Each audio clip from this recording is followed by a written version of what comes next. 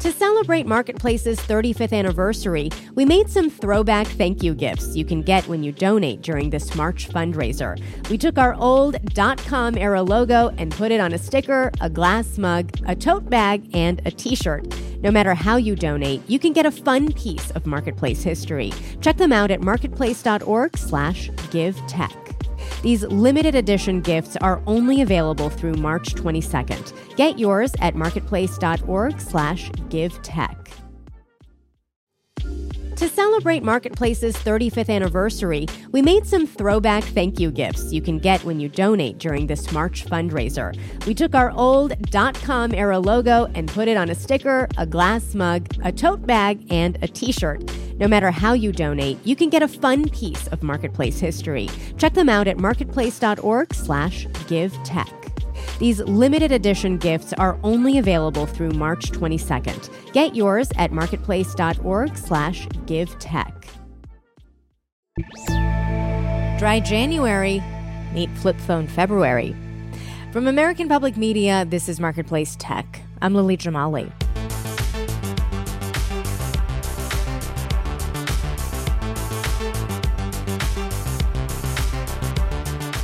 Once a week, I get that dreaded screen time report, courtesy of my iPhone. How many hours did I spend on my phone each day last week? I'd rather not say. I will say it is a number that I am not proud of. A recent study found keeping track of our average usage doesn't actually help us control our screen time all that much.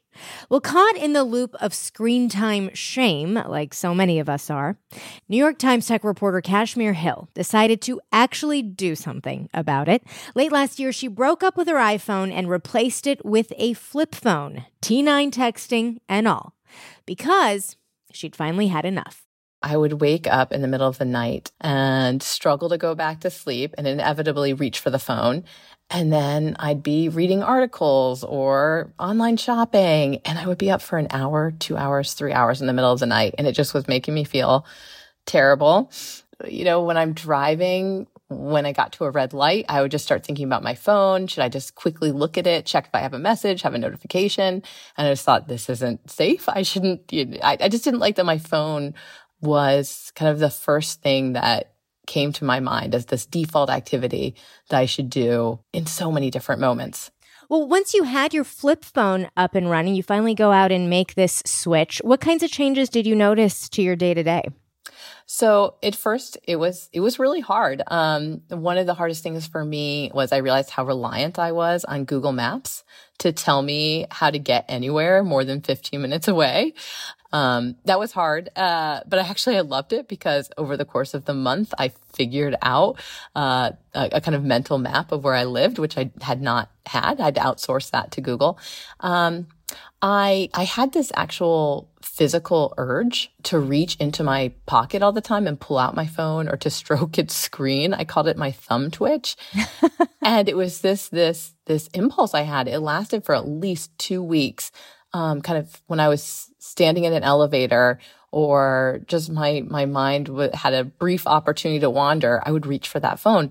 But when you get the flip phone, there's nothing really to look at. You open it up and it tells you the time and it tells you if you have a message or a missed call, but it didn't have the kind of wonders that were offered up by the smartphone. Yeah, no desire to stroke the flip phone, I imagine. And how about the way that you communicated with people? Did it change that too? Yeah, I mean, texting on the flip phone is very annoying. It's one of those classic phones with 9, plastic buttons that you press. It's, doing T9 texting. And so it was very laborious to send messages that way. And so I was, and I didn't have, easy access to Instagram and WhatsApp and Signal and all these other communication platforms. And so I started calling people and I would hope that they would talk to me on the phone because the other forms of texting on the go were hard or unavailable to me. And I just discovered that people don't like to use their phones as phones. People would not pick up. If I left a voicemail, if they responded at all, they would text me back. And so, yeah, it was just a little hard to get people to talk on these supposed phones that they have. We'll be right back. You're listening to Marketplace Tech. I'm Lily Jamali. We're back with Kashmir Hill of the New York Times.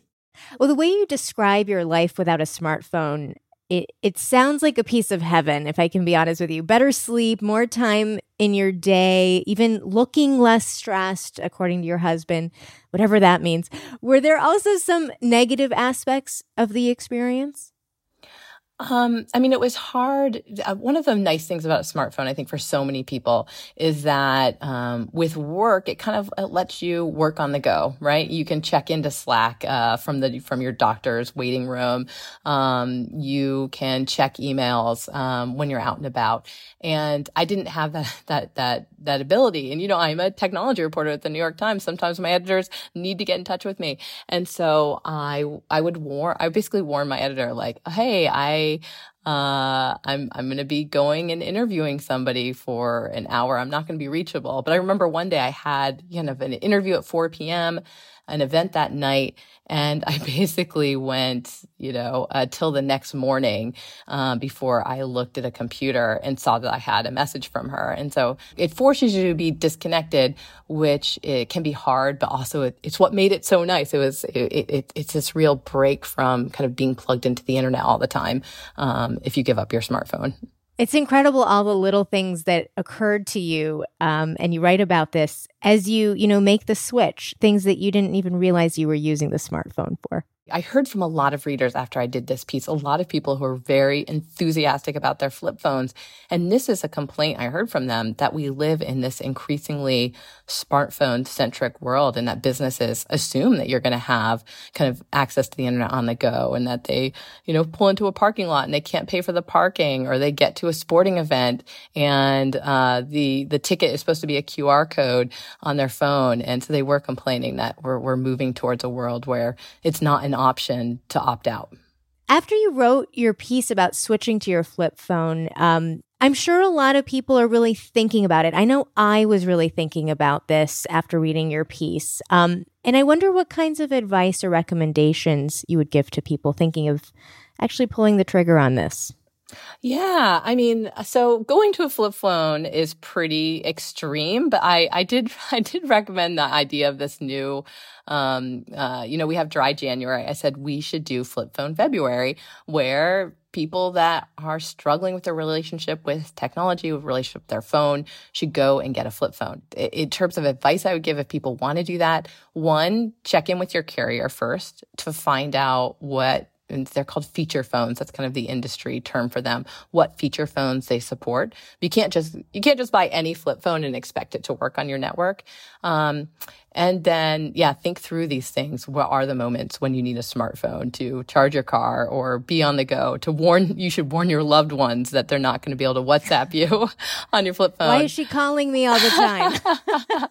Unless there's actually this really useful tool online called the Dumb Phone Finder, and there's 100 or so different models you can choose from, and some of them do have Waze or WhatsApp or Signal. So if there are things that you need, there's increasingly companies that are catering to that. But if you can't, make the jump to a flip phone, there are ways to make your smartphone less addictive.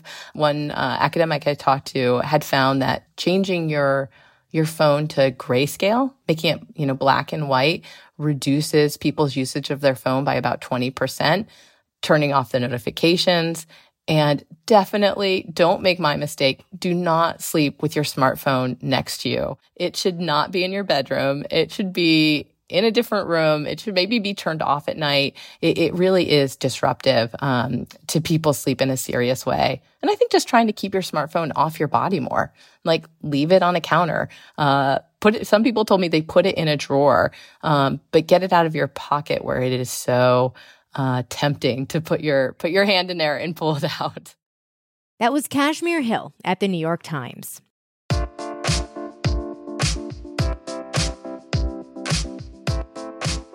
The feasibility of breaking up with your smartphone seems to hinge, at least in part, on the kind of job you have. Kashmir writes about this. In her piece, she says she worried she might get fired if she failed to respond in a timely manner to Slack messages and emails. Her editor inserted a note about that, calling this an unfounded projection, clearly masking a deep and uncontrollable desire to return to the smartphone. A reader of Kashmir's article commented about this too, writing that while they wish they could do a flip phone, it wouldn't be practical. It is integral to my job, the reader explained, and I don't have the luxury of just resolving things when I get where I'm going. When I talked to her, Kashmir was still using her flip phone, but she says she set up a second phone line for her iPhone for those times when she really needs the internet. We've linked to her piece at marketplacetech.org. Rosie Hughes produced this episode. I'm Lily Jamali, and that's Marketplace Tech. This is APM. We all want to be our best selves, but it can be an expensive journey. From experimenting with alternative medicine. I was working with a natural, holistic nutritionist and never really thought about the cost. To splurging on fast fashion. I'm spending all my tips. I was definitely spending $200 a week. I'm Rima Reis, host of Marketplace's This Is Uncomfortable. This season, we explore the cost of self-care and the real motivations behind our spending choices. Listen to This Is Uncomfortable wherever you get your podcasts.